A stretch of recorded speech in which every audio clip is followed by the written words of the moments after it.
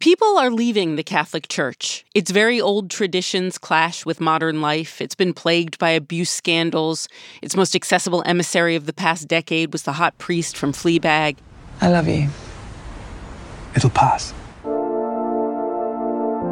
To address this problem, its second most accessible emissary, Cool Pope, Pope Francis, called a month-long summit in Rome to talk about how the church moves forward, modernizes even. Che se il sinodo darà questo permesso dell'altro, aprirà questa porta, questo non serve. The Catholic Church has held these meetings, or synods, before, but this year, for the first time ever, it wasn't just Catholic clergy voting. There were lay people, or in lay people terms, regular people. They discussed big things. Can priests get married? Can women be priests? Where does the church stand on LGBTQ people? The post-synod lowdown, coming up on Today Explained. Support for Today Explained comes from FX's The Veil, starring Elizabeth Moss. If you like spy thrillers or indeed Elizabeth Moss, then you might want to check out FX's The Veil. It's an international spy thriller that follows two women as they play a deadly game of truth and lies on the road from Istanbul to Paris and London. Oh, I'll go. One woman has a secret, same here, and the other has a mission to reveal it before thousands of lives are lost. FX's The Veil, now streaming only on Hulu. Apple Card is the perfect cashback rewards credit card. You earn up to 3% daily cash on every purchase every day. That's 3% on your favorite products at Apple, 2% on all other Apple Card with Apple Pay purchases, and 1% on anything you buy with your titanium Apple Card or virtual card number. Visit apple.co/card calculator to see how much you can earn. Apple Card issued by Goldman Sachs Bank USA, Salt Lake City branch, subject to credit approval, terms apply. Explicazioni hodierne auscultas. You're listening to Today Explained.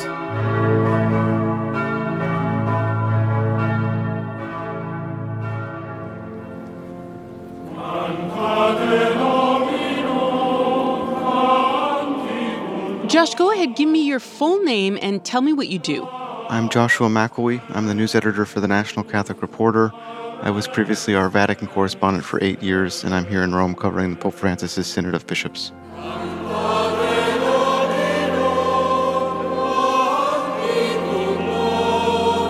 The Synod of Bishops is a big summit. There were around 450 delegates, all convened by the Pope with the express purpose of answering some questions about what the Catholic Church should be and what the Catholic Church should do. Some of these issues have included women's inclusion in church ministry or in the possibility of even being ordained as deacons or priests, as well as better inclusion of LGBTQ Catholics who have felt left out or marginalized by the church. We've been able to interview people in the room, in the hall. We've heard about the discussions about how they're a little different than how these summits, which are formerly known as a Synod of Bishops, have been held in the past. Instead of stadium-style seating where the Pope kind of sits at the front and everyone is in a stadium listening to him or the Cardinal speaking at the moment, they've held the meeting at round tables. So each of the 450 members have been at round tables of 12 or 13 persons. The focus has been on small group discussions, on kind of listening to one another, and having a more open and dialogical tone. So what we've heard from members is it's quite different than previous synods where everyone kind of just talked and spoke and you'd hear 8 or 9 minute speeches from cardinals. This time around, they're giving faith sharing, moving testimonies from lay people. And some of the people in the room, about 80 participants of the full voting members, are lay persons, non-bishops, priests, religious, Catholic sisters, and young people. I think the youngest delegate in the room was 19 years old, a college student from Wyoming, who at the end of the event a couple days ago asked the Pope to sign his permission slip for being away from college for so long. For the first time in the Synod of Bishops especially, there were 54 women who were appointed as full voting members of the Synod at an equal level with the bishops and priests in the room, given full membership, given the ability to vote on the final document. This is the way it should be, really. And it should have happened a long time ago. I was at the Synod in 98, And I remember talking about women. And in a way, it's sort of, well, I should say sad almost, because, what I said almost 30 years ago still is a message to the church. So now I think that we are becoming normal as a human institution. Let me start with something really basic. What is a synod? So a synod is an institution created in 1965 after the end of the Second Vatican Council, which was this enormous meeting that kind of set the tone for reform in the Catholic Church in the 1960s. The historic Ecumenical Council, Vatican II, comes to a close amid colorful pomp and pageantry. Considered one of the most important councils in Catholic Church history, Vatican II saw 2,400 bishops and other prelates revise many aspects of church activity. It was the first... And the idea was, out of this enormous meeting, which set reforms such as no longer having the celebration of the Mass only in Latin, but also in languages across the world, the idea was the bishops at that council, that event in the 60s, wanted to keep this method of dialogue open. So they created this new institution called a synod, which is essentially is an assembly of bishops in Rome that would happen from time to time as the Pope decided to call an assembly. But what Pope Francis has called now was a synod basically on the institution itself and how to make it more open. The word synod itself is a Greek word that means journeying together. So how to create a church where everyone feels they are journeying together and talking about issues, even big issues that maybe have felt off the table for a long time. Okay, so there was a lot on the table here, and over the past month, you've been talking to people who participated. What stood out to them? What moments did they tell you about that were important to them? I think the most moving thing that occurred this month might have been something outside the synod, and that was a Catholic sister from the U.S. Her name is Sister Janine Gramick, who has been, for 5 decades, a minister to LGBTQ Catholics in the U.S., had a meeting with Pope Francis. She met with Pope Francis for about 50 minutes with her group, New Ways Ministry. Well, we met in a parlor, and there were chairs arranged in a kind of a circle. But then I pulled my chair closer to his because I didn't like that arrangement. I mean, it was a fine arrangement, but not close enough. And then we just began to chat.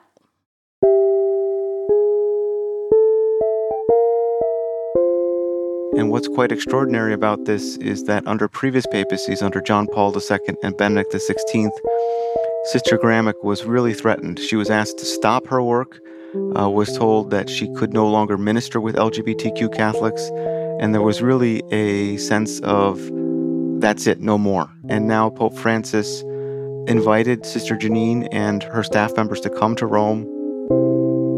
I think it's God's working in the church and in the world, that God is saying we need to get back to the spirit of Vatican II. And for too long, we have been having that fortress mentality of going backward. But I think Pope Francis is trying to get us to move forward, to open our eyes and look to the future and to the changes in the world. The sense of joy and just incredibility at this encounter was really moving. And obviously for this, she's 80-something years old. She's coming toward the end of her life. And this was a really important moment for her to have this moment of reconciliation and of recognition even by the Pope. Before we left, Pope Francis gave us some gifts, a beautiful set of rosaries. I got a beautiful medallion with the Blessed Mother and the infant. Right, it's just lovely. So I got teased by some of my coworkers because, I said, I'm getting old, so I don't like to get things. I'm giving things away. I don't want people to have to do a lot of work after I'm gone. So they said, who are you going to give these to? I said, no one. These are for me. They're going to get buried with me. Okay, so among the big issues were 2 that a lot of people were very curious about. Would the church change its position on LGBTQ people, and could women someday become priests? So start there. Did anyone tell you anything about the discussion around the ordination of women? Yeah, so we spoke to many of the members who took part in the event. For example, we spoke to an Australian bishop named Shane McKinley, who was on the final document drafting committee for the event.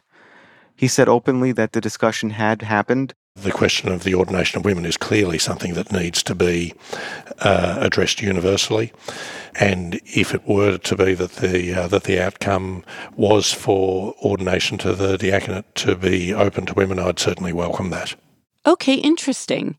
And we're also talking about the Catholic Church's position on LGBTQ people and whether it will change. What does that mean? What is the Church's current position on LGBTQ people? So the issue at play is more about inclusion and welcoming of LGBTQ persons.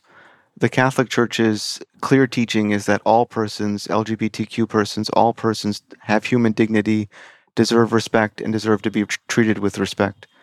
The major issue at the moment is that church teaching is clear that although gay persons deserve respect, church teaching does not allow for gay relationships or gay sexual intimacy. So the question commonly at play at the moment in the Catholic Church is whether the Church could bless same-sex couples.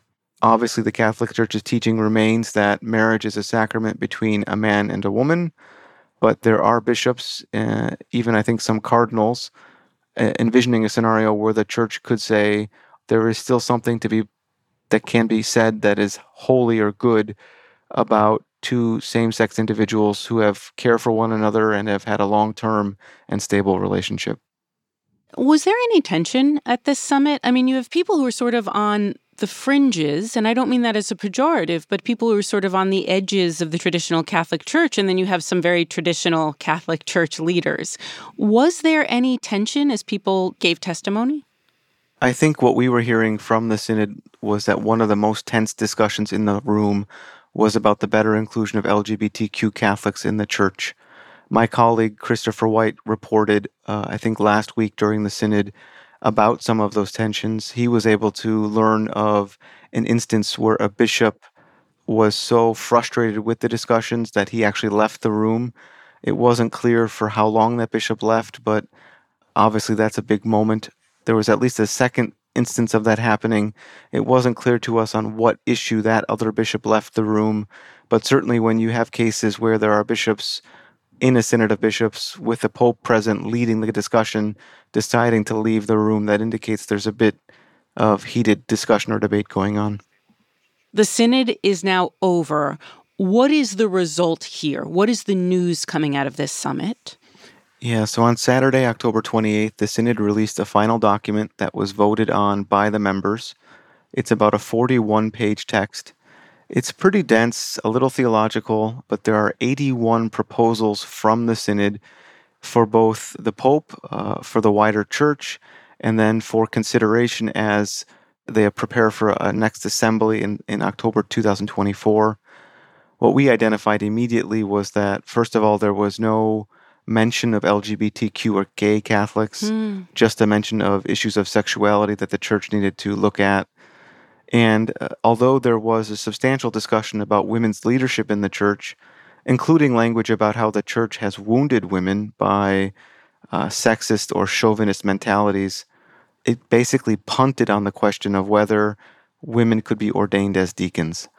It asked that two earlier papal commissions appointed by Pope Francis, that those reports from those commissions be made public. They're still kind of behind closed doors. That those reports be made public before the next synod so that the next synod could better evaluate and make better decisions. So at the end of the day, some of the hot-button issues or the issues that most concerned a lot of U.S. Catholics were postponed or not even mentioned. That sounds like it must have been very disappointing for some of the people who showed up there, some of the people that you spoke to. What was the response when this document came out? I think disappointment is a fair word.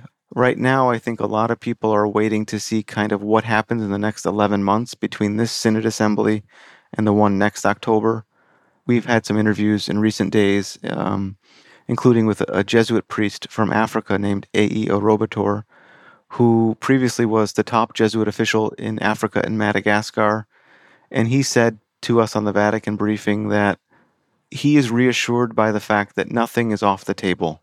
I think the important thing to keep in mind, and this is very important, certainly for me, is that we are not talking about a definitive text. We are talking about basically an attempt to invite further conversation. And therefore, even now, because this document is not a final document, it says by that no issue is finalized or closed. And so is that it? We just wait until the next synod next year? It's a bit unclear what happens in these 11 months between the two synods. We had an interview earlier today, actually, with two cardinals, Chicago's Cardinal Blaise Cupich and San Diego's Cardinal Robert McElroy. Something they said clearly to us as a clear point of agreement was that now that lay people have been appointed as members of the Synod of Bishops, there is no going back. Cardinal McElroy said he thinks it is impossible to go back. That's an interesting point, now that these Synods of Bishops in Rome might never again be only bishops, but also include basically all the voices of the Catholic Church.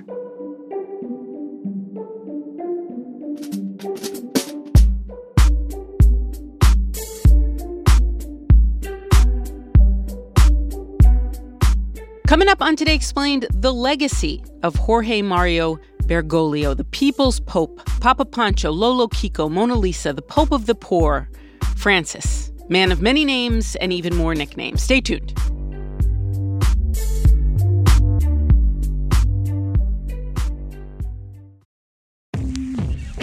Today Explained support today comes from Quince, which rhymes with since but is spelled with a Q-U. The poet Josh O'Donohue once said, we're getting very classy here, when one flower blooms, spring awakens everywhere. Now, I don't know exactly if that's true, it tells me to tell you, but I do know that Quince offers timeless essentials that they say never go out of style no matter what the season. And honestly, that also kind of sounds like a poem, doesn't it? Not only that, Quince says all of their items are priced 50 to 80% less than similar brands. Take it away, Claire White. The style feels great. It feels really timeless. It feels like a cut that I could wear over and over again and through a lot of different seasons. I love a plain sweater. You can upgrade your wardrobe this spring by going to quince.com/explain for free shipping on your order and 365-day returns. That's QUINCE.com/explained to get free shipping and 365-day returns. Quince.com/explained. It rhymes with since. Apple Card is the perfect cashback rewards credit card. You earn up to 3% daily cash on every purchase every day. That's 3% on your favorite products at Apple, 2% on all other Apple Card with Apple Pay purchases, and 1% on anything you buy with your titanium Apple Card or virtual card number. Visit apple.co/card calculator to see how much you can earn. Apple Card issued by Goldman Sachs Bank USA, Salt Lake City branch, subject to credit approval, terms apply.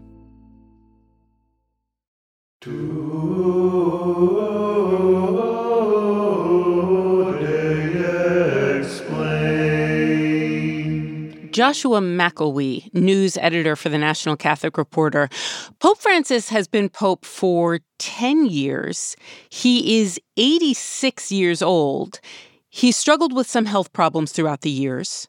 Pope Francis today showing the world his health is improving, almost 2 months after he was hospitalized for bronchitis. The 86-year-old pontiff thankful the doctors caught the infection in the nick of time, saying had they waited even a few more hours, it would have been more serious. And I wonder whether he's using this synod, this summit, to kind of lay the groundwork of a legacy that he hopes to leave behind. What do you think? I think it's quite fair to frame this Synod of Bishops as a legacy moment for Pope Francis. Pope Francis has tried to create a church that is more dialogical, more based on encounter, and more concerned with the modern needs of the world. And as part of this effort, he has hosted now 5 Synods of Bishops in Rome to discuss major issues. In this synod, the Pope has done more. He's put almost every issue you can imagine on the table.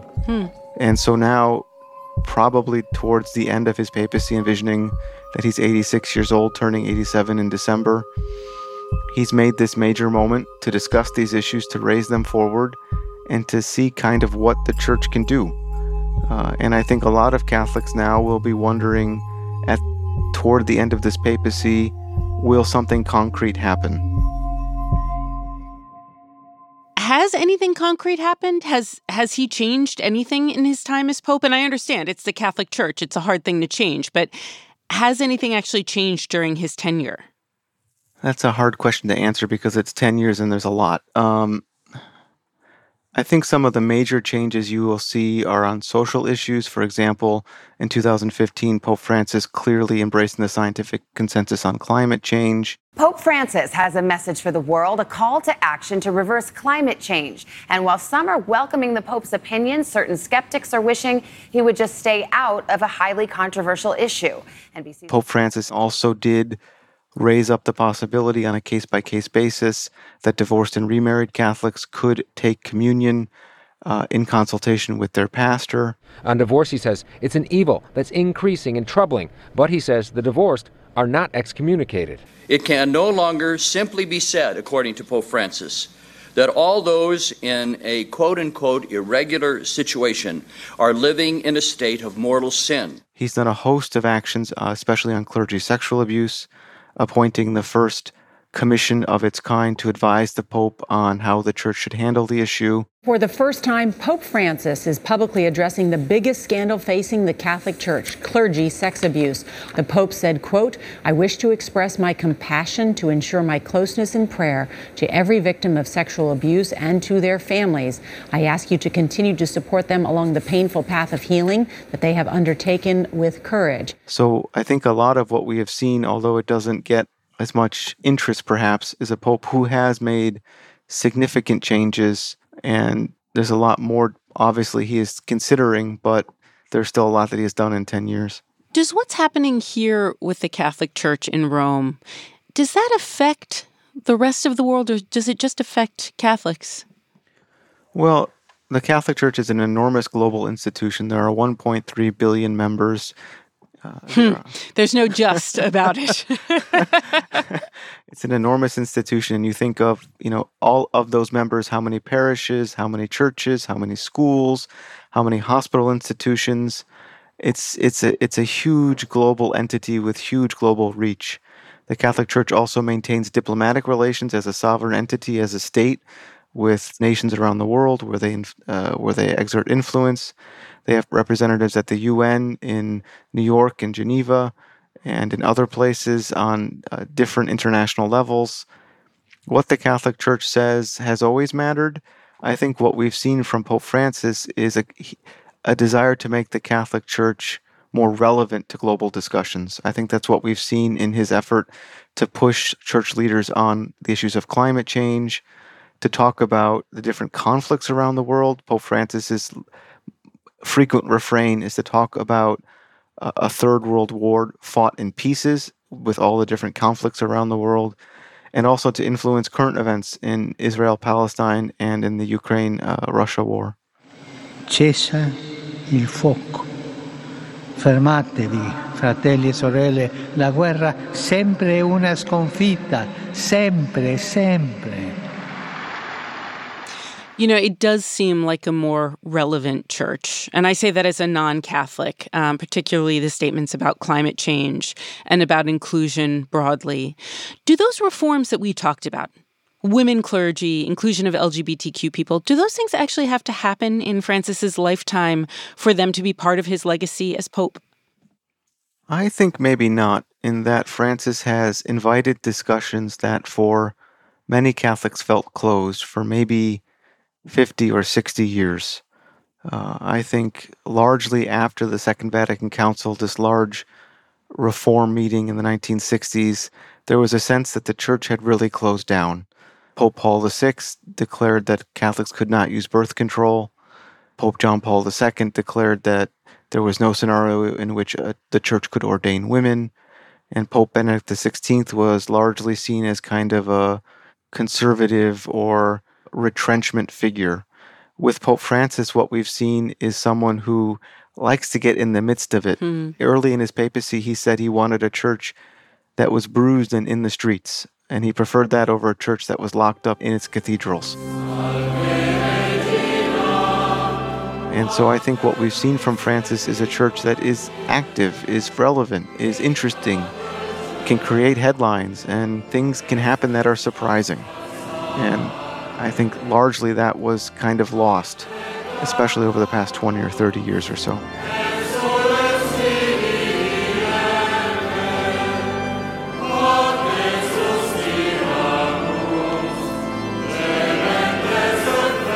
Joshua McElwee of the National Catholic Reporter. Today's episode was produced by Isabel, and here I am not kidding, Angel.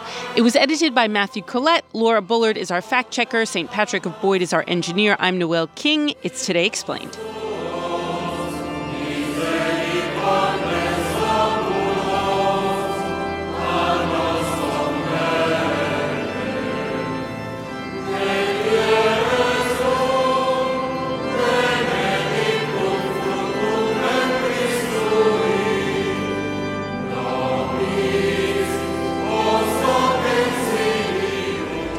See you Sunday? I'm joking, you're never ever allowed in my church again.